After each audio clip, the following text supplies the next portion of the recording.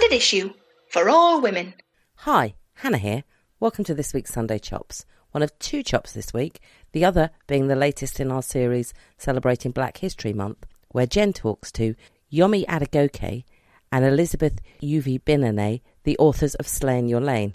So do give that a listen too. In fact, give all of them a listen. You won't regret it.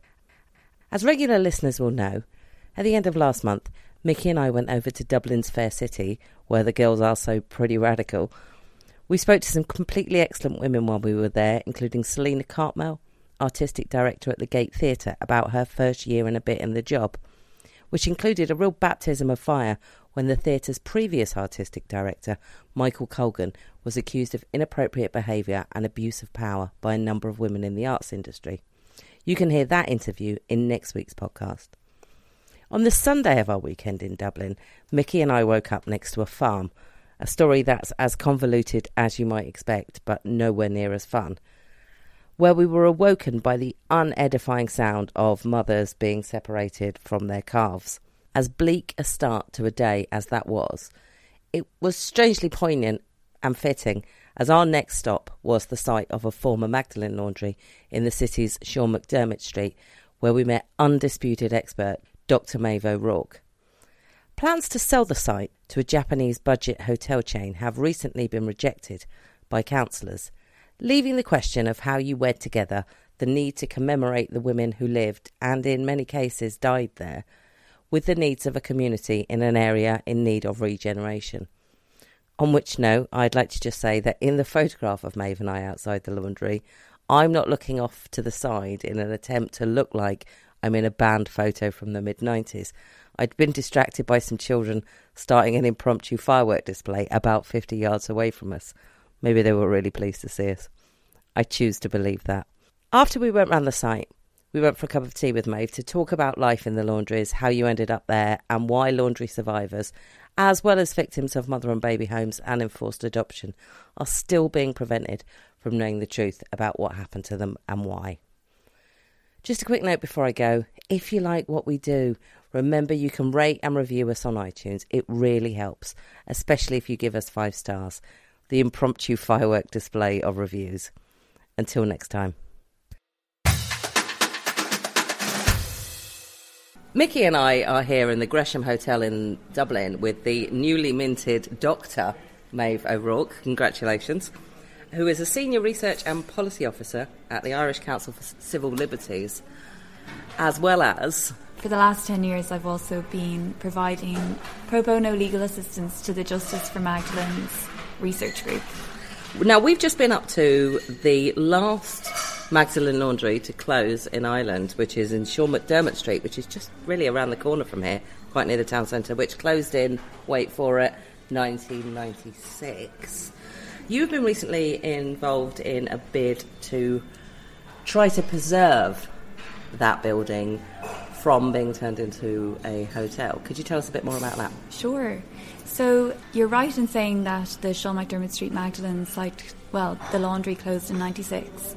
And around that time, the nuns appeared to have swapped that site for land somewhere else. So Dublin City Council became the owner of that site, and it's 2.3 acres right in the city centre, and it's lain derelict for over 20 years now.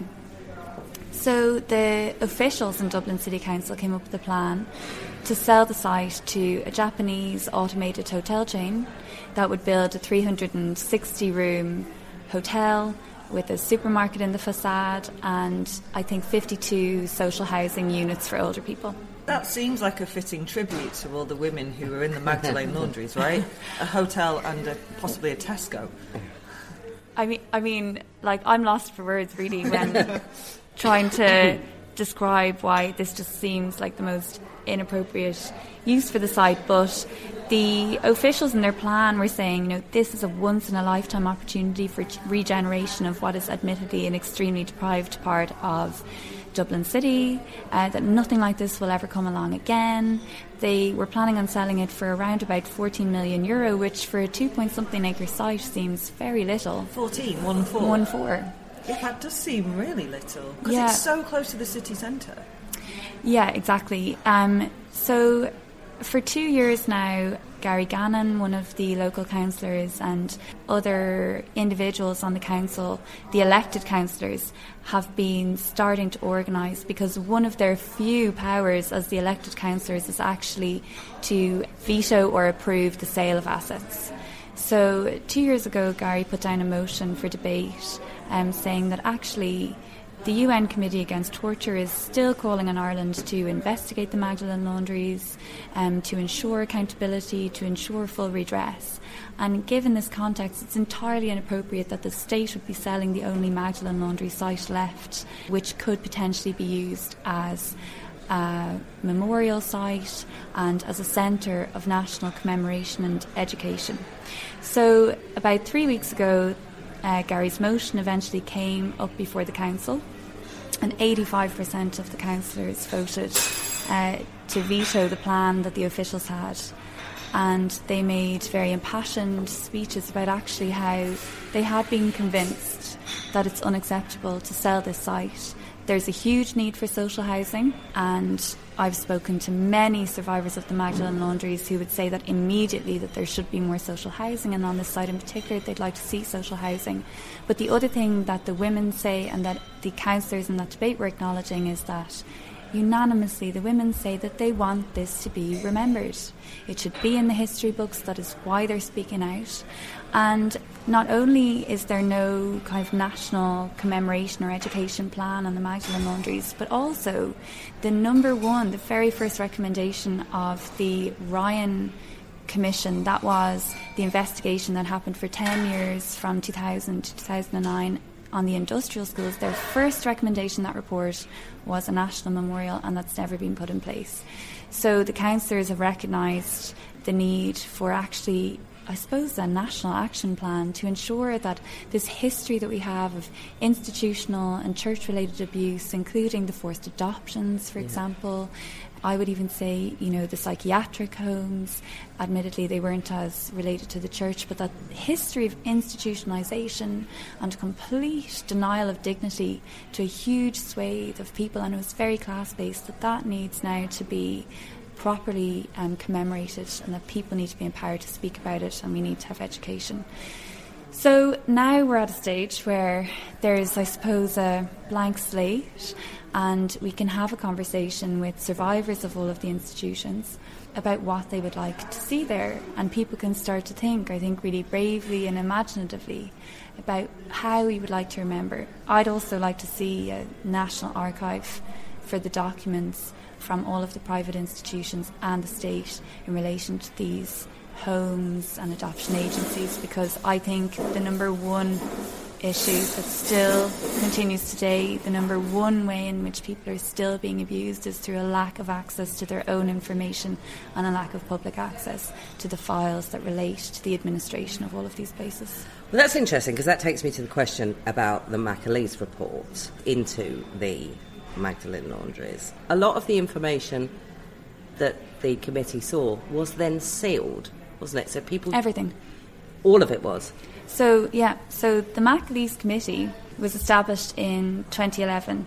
I had been working with the Justice for Magdalene's group, and we had been campaigning for something similar to what had been given to people who were in industrial schools, a state apology, a redress scheme, and the government was just saying absolutely not. The Magdalen laundries are private. So we brought the issue to the Irish Human Rights Commission and the UN Committee Against Torture, and in 2011, after the UN Committee Against Torture read testimonies that I'd gathered of women who were living in London who'd escaped from Magdalen laundries, they recommended an investigation, and the government said, fine, we'll set up an interdepartmental inquiry into the question of state involvement with the Magdalen laundries.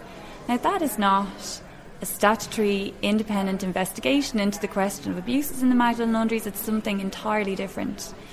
It was a committee that was made up of senior civil servants from, I think, the 7 government departments that have been most involved with the Magdalen laundries.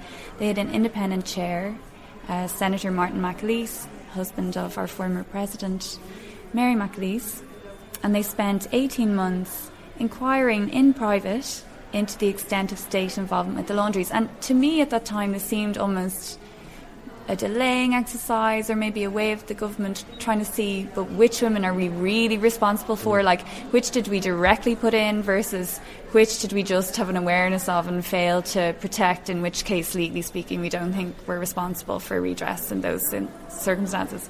But that was private. Because it had no statutory powers, it had to enter into this arrangement with the nuns that the nuns would volunteer their records on the condition that the committee would destroy its copies and give all the originals back at the end of its work, which it did. And the committee in its report says, okay, well, with respect to the state records, they were everywhere, here, there and everywhere. And we collected them all and we've put them all in an archive and we're going to give it to the Taoiseach, and people should be able to access it for research purposes in the future, albeit that there should be some measures taken to protect private sensitive data. So we've been asking the Department of the Taoiseach ever since, really, for access to this archive because it contains all of the state records relating to the Magdalene laundries. And every single time we've got the response, sorry, this archive is being held for safekeeping and not for the purpose of the Freedom of Information Act. Therefore, the Department of the Taoiseach cannot release it. And I actually requested last month, I thought, okay, another way of doing this might be to get the index to everything that's in it, and then I'll go around and ask for the records from their original places. You know, if the Taoiseach's just keeping a copy, I'll go around and they won't even give me the index of what's in that archive. Wow.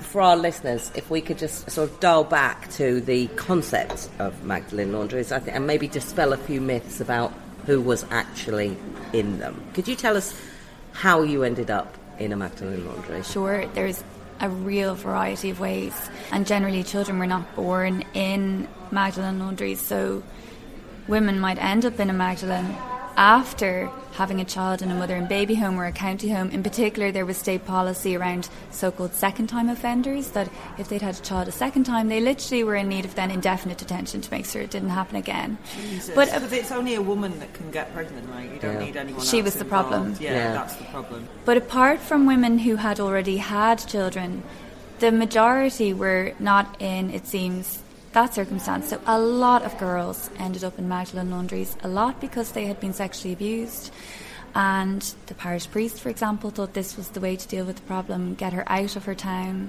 avoid scandal. The family might have thought the same thing. I've come across women who went to the police to say, my dad's abusing me, and next thing she's in a Magdalene laundry for her own protection. I mean, the state really relied on the church, as we know, for a lot of the 20th century to perform what it should have been doing in terms of social care, care of children, care of people with intellectual disabilities, for example. So a lot of girls, people who'd been abused, women with intellectual disabilities ended up there. Also, there was a continuous stream of girls from the industrial schools, which were run by the nuns, which frequently had children who had been separated from their families. They might have been orphans, but equally they might have been taken into industrial school from a large family, and they really had no one in the world, and the nuns were able to just put them from an industrial school into a Magdalene laundry. Or something that came out of the Mackley's report, which is something that the women didn't know, and it was almost given in the Mackley's report as like an excuse for what had happened and a reason why this wasn't actually wrong. They said, well, actually, the women didn't realise that if you were a girl in an industrial school at the age of 16, yes, you were supposed to leave. But there was actually a power on the manager to call you back at any time until you were 21 if she felt you were in need of protection, and to put you wherever she wanted. So there was a licence. Women were actually, girls were only released on licence at 16. And they were susceptible to being just picked up again and put somewhere for their own protection by the manager of the previous industrial school until 21. What was life like in a Magdalene laundry? The women unanimously say that they could not leave. They were essentially prisons. And even worse than a prison, they had no end date. So this is very clear from the Mackley's report, because he did speak to women, and he says in his introduction, no one can imagine the terror of girls ending up in a Magdalene laundry and never being told why they were there or when, if ever, they might get to leave. And that, to me, really is the thing that causes, in my very uninformed and unprofessional opinion, the PTSD that we see so much of. Mm-hmm. They literally had no idea if they'd ever get out. And girls and younger women were watching older women die. We know that there are many unmarked graves related to Magdalene laundries, and the women will say that there weren't funerals, that the women were just put in the ground, and they believed that that would happen to them. Yeah. They were worked every day except Sundays, although apart from the laundry work that they did 10 hours a day, they then also had other chores, menial chores around the institutions, but also in their spare time a lot of the women and girls were put to work making lace, making communion dresses, wedding dresses, things, very lucrative items for sale. And then there was complete denial of identity. So the women's and girls' names were changed in many of the Magdalene laundries, where they were given a number. I actually was involved in organising an event called Dublin Honours Magdalenes this past June, where 250 of the women came to Dublin with a companion. They hadn't had a chance to meet before. They didn't know each other's names, and if they managed to get out, it was without warning. So we wanted to create this event as a form of redress, as a way of bringing them together so they could talk. And there was an article in the New York Times about it, where the journalist Ed O'Loughlin said that he felt we had this notice board where the women could put up the notes of, I was called such and such in this Magdalene laundry, I was there from this year to this year, now I'm called this, here's my mobile number, if you recognise me, please call. And he said that he'd seen that in refugee camps before, where families and friends are trying to make contact with each other again. Dehumanising, isn't it? There was a rule of silence, so most of the time the women and girls weren't speaking. There were punishments for refusal to work, so there were padded cells. In fact, in some of the laundries, women slept in cells, individualised, and others in big dormitories. Women would be refused food, meals if they refused to work often. And there was physical abuse. Some of the women talked about what we think of as, I suppose, standard physical abuse, beatings. But one of the issues really that we're dealing with at present is that the state keeps saying that there wasn't systematic physical abuse in the Magdalene laundries, and no one's recognising that forcing women into unpaid labour 10 hours a day, 6 days a week, potentially for years, decades, or even their entire lives, like that, of course, is physical abuse. Absolutely. It's very worrying that that the state doesn't recognise that. Obviously, because you can't get information, I don't think you can come up with a figure of how many women we're actually talking about. But do you know what the best guess is? The MacLeese committee that investigated state involvement say that they found records for over 10,000 women that went in between 1922 and 1996. But that's a real underestimate because they didn't have records. They weren't given records from two of the Magdalene laundries, the one in Dunleary and the one in Galway. So we know that at the very least over 10,000 women and girls went in there. But we know that the record keeping wasn't perfect either. It might have an obvious answer, but why do you think the state is so keen to abdicate responsibility? Is it a financial thing, or is it more than that? Why won't it admit what happened? I think a lot of it is financial. I think that they have lawyers telling them under no circumstances should you open your archives. I think they know that the illegality was absolutely routine and widespread. I think that they're worried if they open the Magdalene archive, then they'll be pressed to open other archives. If they were to open adoption records, or the thin end of the wedge. Yeah, or if they were to open up the records of psychiatric institutions, we'd see how people have been treated for the first 100 years of our country. And the state and the church have collaborated in just stripping people of the most basic human rights for decades. I think sometimes there is a level of confusion, the difference between, like I say, over in England, of the mother and baby homes, the Magdalene laundry. Yeah. But they all are sort of different sides of the same coin. It's That's all sort the of thing. Single women come out badly from this. And children, and their children. Exactly. And it is all part of the one system, and that really is where we need to go now, because up until now, the state has tried to compartmentalise. And it has been very traumatising for people who experience this continuum of abuse.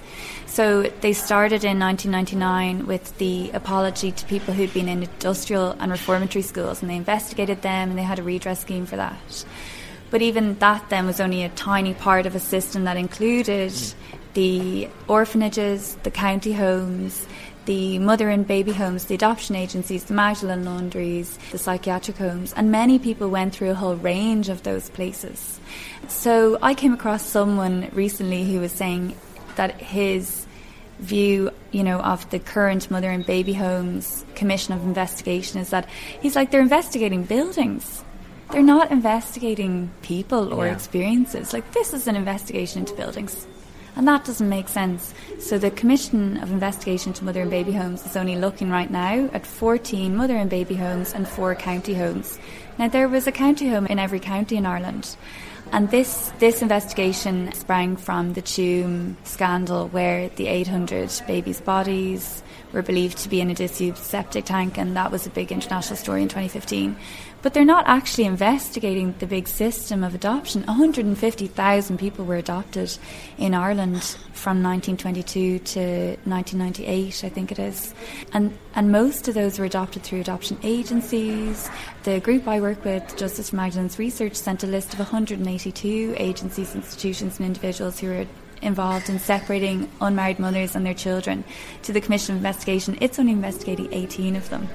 So it's time for us, I think, as a nation to just accept that this was a system that you cannot separate, and you are re-traumatising by refusing to include people who went through equally abusive situations and not including them in investigations and in apologies and in redress schemes. We just have to accept this was huge. There are 2 academics, Ian O'Donnell and Owen O'Sullivan, who've written a book about Ireland's containment infrastructure, and they say that in 1951 over 1% of the Irish population was incarcerated. God, good Lord. In some system or another. Yeah, prison would have accounted for a very small part of that.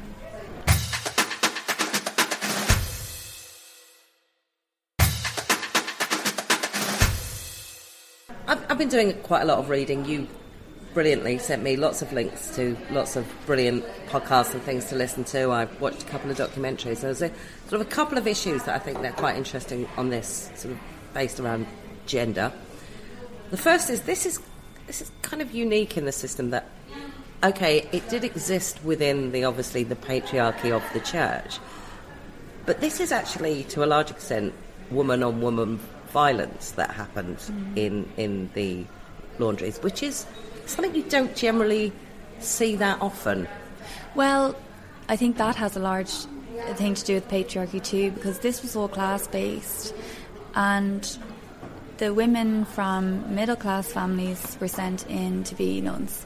Now, I really feel that we have a lot to learn still about how the religious orders worked, why people became nuns and priests, what the experience was, why people participated in these highly abusive systems. But the whole idea of it being woman on woman, yeah, it's true that a lot of it was, but I think that we really need to maybe start to understand that it wasn't any woman who could end up in a Magdalen laundry. It wasn't any woman who became a nun. There were hierarchies, and perhaps the religious orders functioned to abuse women of middle-class families in certain ways too. And so, like I say, I mean, that's another layer. So I've just said, we had over 1% of the population incarcerated. We had a whole other proportion of the population maybe denied also their own autonomy by virtue of the church just running the country.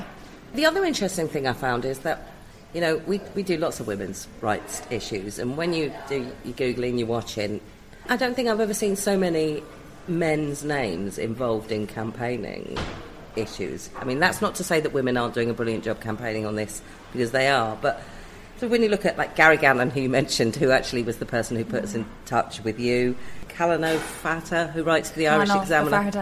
In the UK, I mean, Steve Coogan has talked so after making Philomena, talked so much, passionately about this issue. Peter Mullen, Martin Sixsmith, Stephen O'Riordan, who works for Magdalen Survivors Together. When you look at things like people campaigning on other women's rights issues, I don't think you see as many men talking as passionately. Is that because it actually affects men, because of that they were involved in the adoptions, etc., etc.? But also, men were abused as children in church-run schools. So, again, the patriarchy, like, it's really not as simple as men versus women. It was like it abused women and children.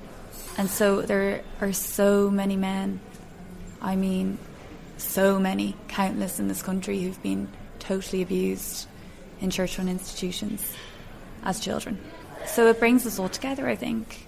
I think the whole country is probably traumatised, and it's good to see now that there are more and more people standing together to acknowledge the abuse that happened and to try and deal with it. But yeah, I think the involvement of men is probably because they recognise that these institutions abused them too. I think it's interesting, the men are really absent right now, I think, from the adoption story, you know, and from the question of what happened to women when they were sent into mother and baby homes, county homes, they had their children taken away.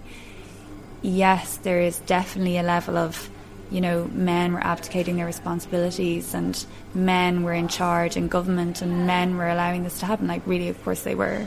And bishops were men, and this was a male-run system that put all the blame on women for getting pregnant miraculously outside of marriage, when actually I think a lot of it was sexual abuse, and that's never recognised. But also, where is the recognition of the men who were terribly abused by this too, whose partners were not able to keep children because they weren't married? Yeah. May I ask, sort of how the general public in Ireland see the Magdalene Laundry story?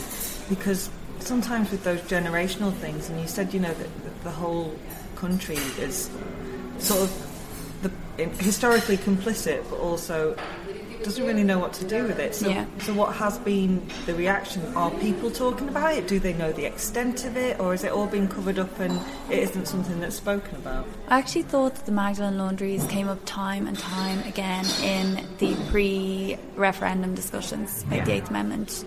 It was amazing, and it was really good to see, and it made me feel like all of the work that we've done on the Magdalene Laundries was so worth it for more reasons than, you know, just the recognition and dealing with the Magdalenes per se.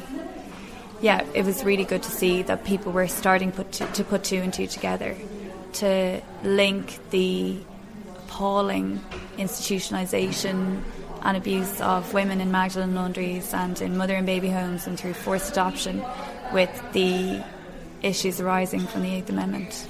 Do you then feel that the success of the campaign to repeal the Eighth, does that then give you hope that we've turned a corner, or does that kind of make it easier to put the past in the past and compartmentalise? Yeah, I was actually thinking about this morning, how I would what it means, what the referendum result actually means for the work that I'm doing on historic abuse, so-called historic abuse.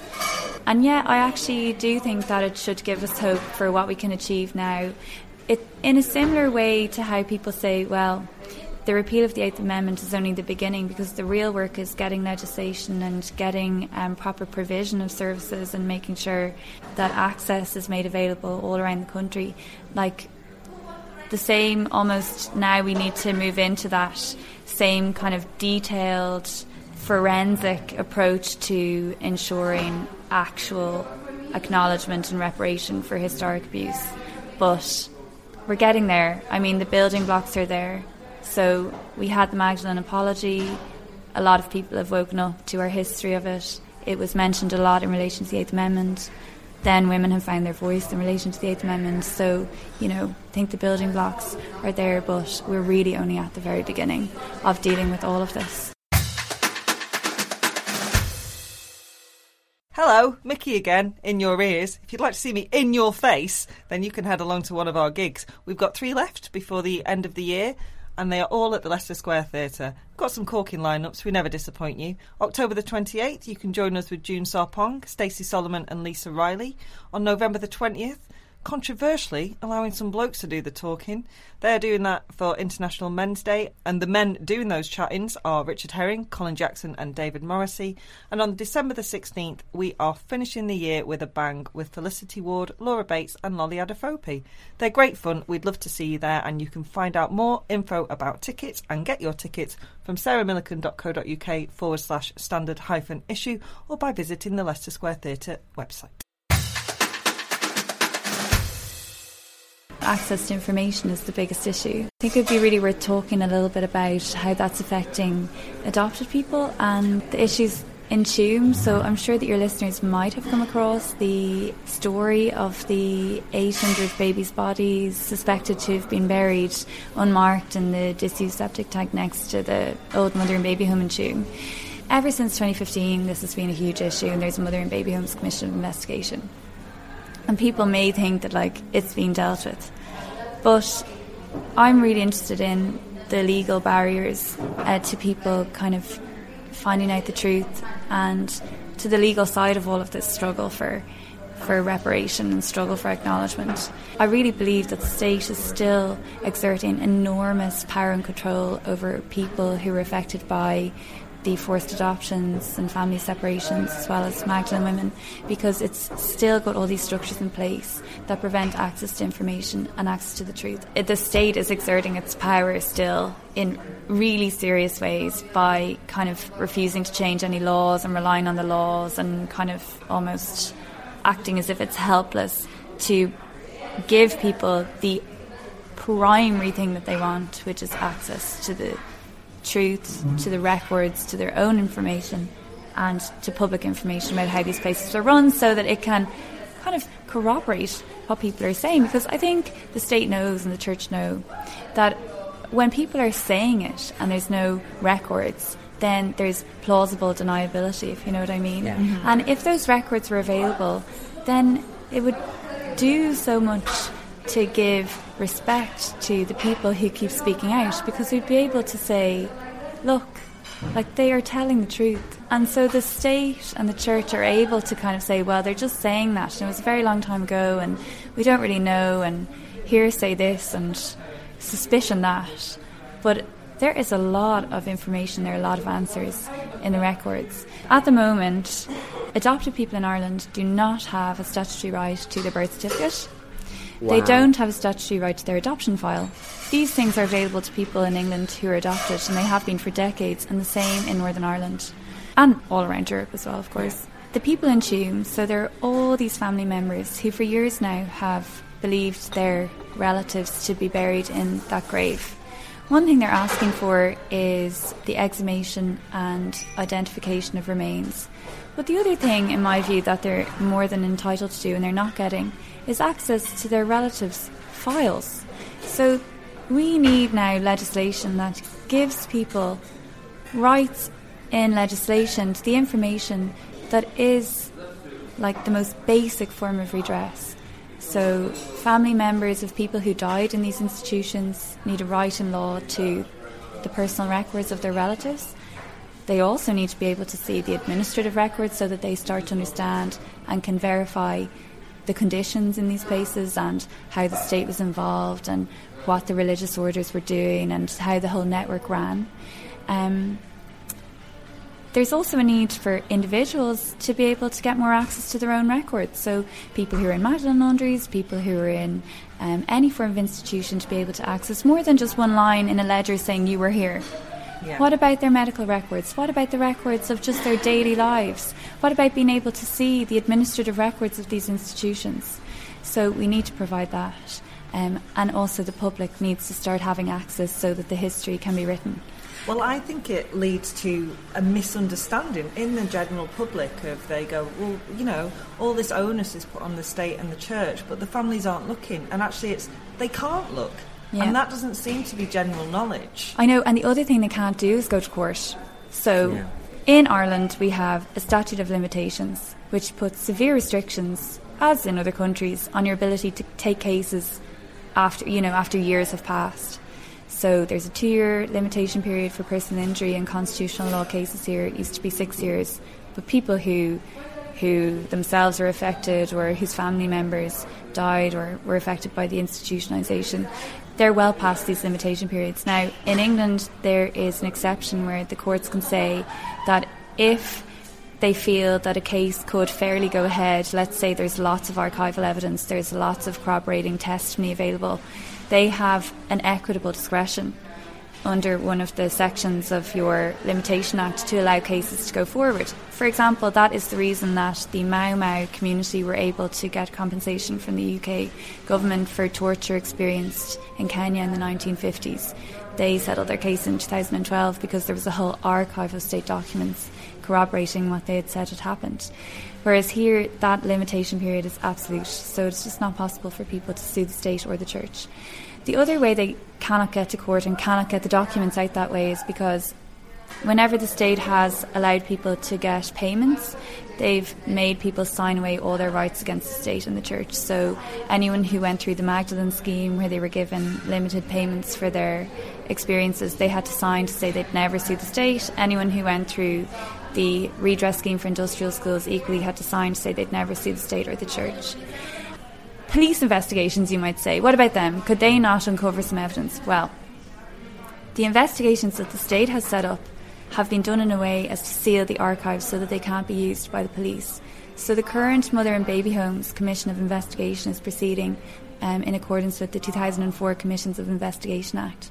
And under that Act, the Commission can choose to hold hearings in public, but the general presumption is that it will be in private. Now, to date, the Mother and Baby Homes Commission has refused all requests for public hearings. Everything has happened in private, and once it happens in private, it's a criminal offence for any person to publish evidence given in private. And the whole archive will be sealed, will never be available to the police or for use in the civil courts. And they won't even give a transcript to the witnesses who go and give oral evidence before the commission. You can come in and view a copy of a transcript, but they won't let you have it. So I actually set up a project called the Clan Project 3 years ago with the international law firm Hogan Lovells with their London office, where 50 of their lawyers have been taking witness statements from people who would like to actually own a copy of their evidence, give it to the Mother and Baby Homes Commission, but retain a copy themselves. And we actually, the Clan Project is going to be releasing the report that we sent to the Mother and Baby Homes Commission on the 15th of October, and we'll be making recommendations for this kind of access to information that I'm talking about. Final thing that I'll say about kind of how the state is stopping the truth coming out is that it's also prevented people telling their own testimony. So under law, people who took payments from the redress scheme set up for residential schools, that was back from 2002 to 2005, if they received compensation, they cannot ever publicly identify the individual or institution that was involved in the abuse that they got compensation for. Well, that just again is another way of preventing almost what you would say is like a unionisation of victims. Exactly. In the same way that, you know, if a man's accused of sexual assault, you're much more likely to come forward if you know that somebody else has also experienced And I think, doesn't that. it make the question of what happens to Sean McDermott Street so much more urgent and meaningful? Like, you can see now why we need a national centre of commemoration and education and a national archive. And these laws need to be changed. Because otherwise, people in 30 years' time will just have no idea of what happened. Reminds me of the Berlin Wall. I could understand why people wanted to tear it down, but you had to leave a bit of it standing because it was 50 years of that city's history, and you can't just let that go in the past, because otherwise how do you stop it happening again? It feels like hundreds of years of disappearing women, and it's like, well, let's just disappear everything. Yeah. I know, and we do have current, we really do have current versions of what happened in the past, because again, we haven't changed the structures yet. We've just tried to pay money, and we haven't acknowledged that actually all of this was orchestrated, and it all comes from how the state has set up how it provides social services. So its tradition has been, and I suppose it's a post-colonial thing maybe, to give all the power to private enterprise, that was in the past the Catholic Church, still is to a large extent, to run what are actually public services, which it pays for but then takes absolutely no responsibility for. So it still says to the UN every year the Magdalene laundries were actually private institutions. and there's been no state court finding that there's state liability for them. And the Irish Supreme Court is still quite reticent to place vicarious liability, for example, on the state for the actions of, for example, primary school teachers who it's paying for, but actually the church is managing. Now, we have a current version of this in direct provision, which is a system where we provide services to asylum seekers.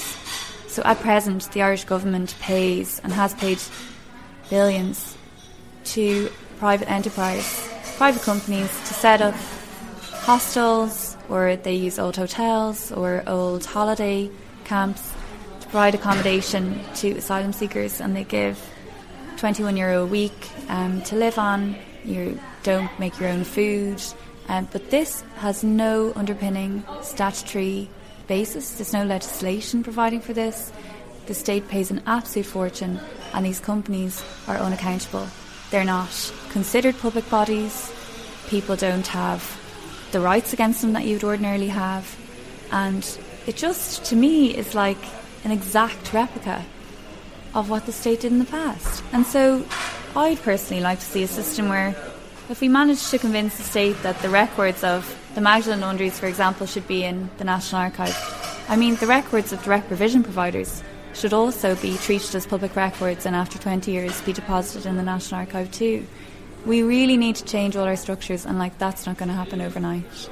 There doesn't seem to be any non-sneaky, not nefarious reason to keep everything sealed and secret. It doesn't seem like, well, it's just what people do to make sure they... I don't know, I can't think of any good reason to do it apart from so people don't know what we're doing is a bit underhand, or a lot underhand. Or it might cost a lot of money.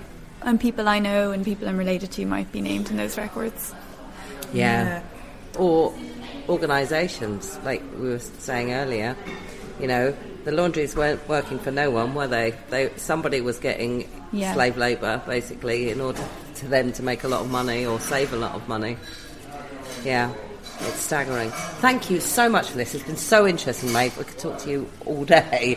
What can we do to help further things? Obviously, for our Irish listeners, what can they do? But also for if there's anything we can do over the seas for our sisters, what can we do? I think people could really start calling for statutory rights to information and for truth-telling, because actually that's what we haven't got up until now, and that is the absolute basic requirement for any form of compensation or apologies to mean something, because without the truth, the other forms of redress are sometimes more of an insult than anything else. So people need to get aware that the crying out problem is lack of access to information and start supporting the call for rights and law. And then I think to keep an eye on what's happening with the Sean McDermott Street site, to make sure that focus is still kept on that, because the officials, when Gary's motion went through, said, well, this is extremely disappointing because nothing's going to happen to this site now for years. And I just think that's an unacceptable attitude. And in order for something to happen, then they need to know that the public's watching. So I think to keep an eye on that would be really helpful. Can you petition TDs or anything like that? Yes, and okay, this is going to be a really joint effort between local officials and politicians and national officials and politicians, and funding is going to have to be given from central government to help it along, and also I think philanthropic funding is going to be a huge part of achieving something great on that site. So yes, people can get in touch with the national politicians who are responsible for government, so with their Fine Gael politicians in particular. And it's important to say, I think, that on the night of the apology to Magdalen laundry survivors in 2013, the Taoiseach Enda Kenny said that a memorial was absolutely essential, and he did designate 58 to 60 million euro for the Magdalen scheme, and only half of that has been spent. So we should demand that the money is put in to making this site a place where the women and their experiences and those of people across the institutional system are never forgotten. Yeah.